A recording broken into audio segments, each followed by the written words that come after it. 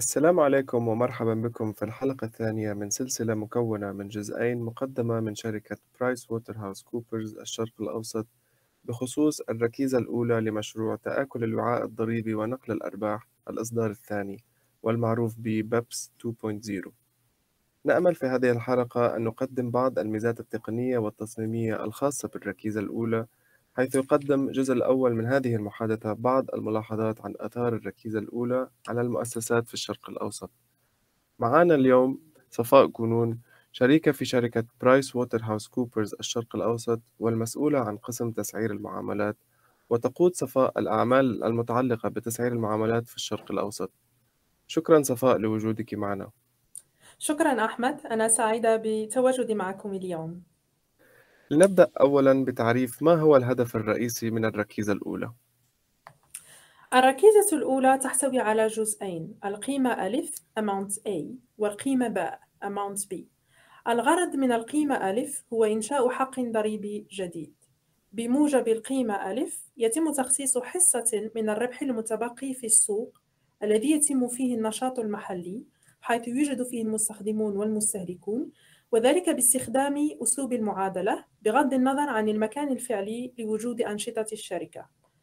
أما الغرض من القيمة باء فهو توحيد العائد الثابت بموجب مبدأ السعر المحايد لأنشطة التسويق والتوزيع التي تقوم بها المؤسسات. على من سوف تنطبق الركيزة الأولى؟ تنطبق القيمة ألف على الشركات متعددة الجنسيات التي يزيد حجم مبيعاتها العالمي عن 20 مليار يورو. من الممكن أن يتم تخفيض هذا الحد إلى 10 مليار يورو من سنة 2030 فصاعدا، وكذلك حين تزيد نسبة أرباحها على 10%. والجدير بالذكر أن إطار تطبيق القيمة ألف لا يشمل الصناعات الاستخراجية والخدمات المالية المنظمة. فنظراً لارتفاع حد الإيرادات التي يجب الالتزام بها والاستثناءات، فمن المتوقع أن يتأثر عدد قليل فقط من الشركات التي يقع مقرها الرئيسي في الشرق الأوسط بالقيمة ألف. تنطبق القيمة باء على جميع الأعمال بغض النظر عن طبيعة الصناعة وحجمها، وبذلك تنطبق القيمة باء على مجموعات الشركات المتعددة الجنسيات والتي تؤدي أنشطة التسويق والتوزيع. أولاً، يتم تحديد الأنشطة ضمن المجال المحدد، وذلك من خلال قائمة إيجابية للوظائف النموذجية التي يتم تنفيذها، والأصول المملوكة والمخاطر التي يتحملها الموزعين الروتينيين طبقاً لمبدأ السعر المحايد، أي على أساس نطاق محدود مثل موزعي المخاطر المحدودة.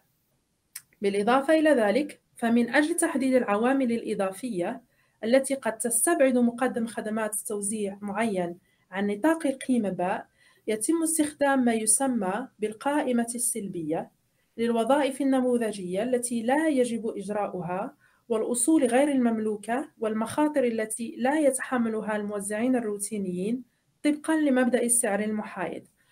ومن ثم تستخدم بعض المؤشرات التقديرية لدعم تحديد الأنشطة ضمن المجال المحدد. كيف سيتم احتساب القيمة ألف حسب بيان الإطار الشامل، أي Statement of Inclusive Framework؟ يتم احتساب القيمة ألف بين 20 و 30% من الربح الذي يتجاوز معدل الربح الاعتيادي بالنسبة 10%، حيث يتم إعادة تخصيص نسبة معينة، حالياً 20% من هذا الربح المتبقي، إلى السوق الذي يتم فيه النشاط المحلي. متى يحق للسلطات المحلية بفرض الضريبة على جزء من أرباح الشركات متعددة الجنسيات؟ تحدد قواعد الرابطة أو ما يسمى ب Nexus Rules الأحقية بتخصيص القيمة ألف إلى السوق الذي يتم فيه النشاط المحلي، وتستند قاعدة الرابطة الجديدة فقط على حد مستوى الإيرادات. سوف يتوجب على الشركات متعددة الجنسيات سداد ضرائب في منطقة معينة عندما تتجاوز قيمة الإيرادات المحققة من المستخدمين أو المستهلكين في تلك المنطقة حد مليون يورو.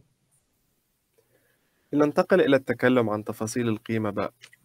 كيف يتم احتساب القيمة باء وفقًا لبرنامج العمل من منظمة التعاون الاقتصادي والتنمية؟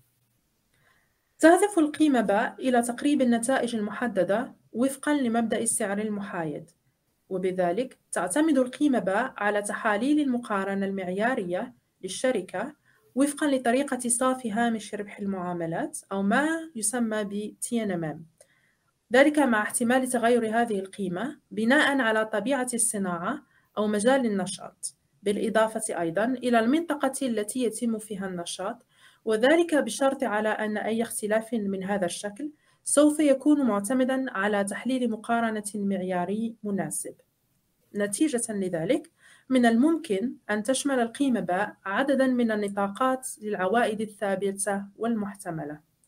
كل عائد ثابت يتم اعتماده في التعويض عن أنشطة التسويق والتوزيع بموجب القيمة باء، ويهدف إلى تقديم نتيجة متقاربة طبقًا لمبدأ السعر المحايد. أخيراً، لنتكلم عن كيفية تنفيذ الركيزة الأولى والمدة الزمنية المتوقعة لتنفيذها.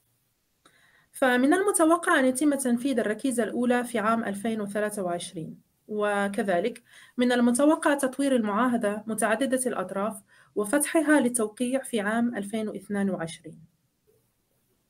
شكراً صفاء لمشاركتنا آرائك في هذا الموضوع، وقد أسعدنا وجودك معنا.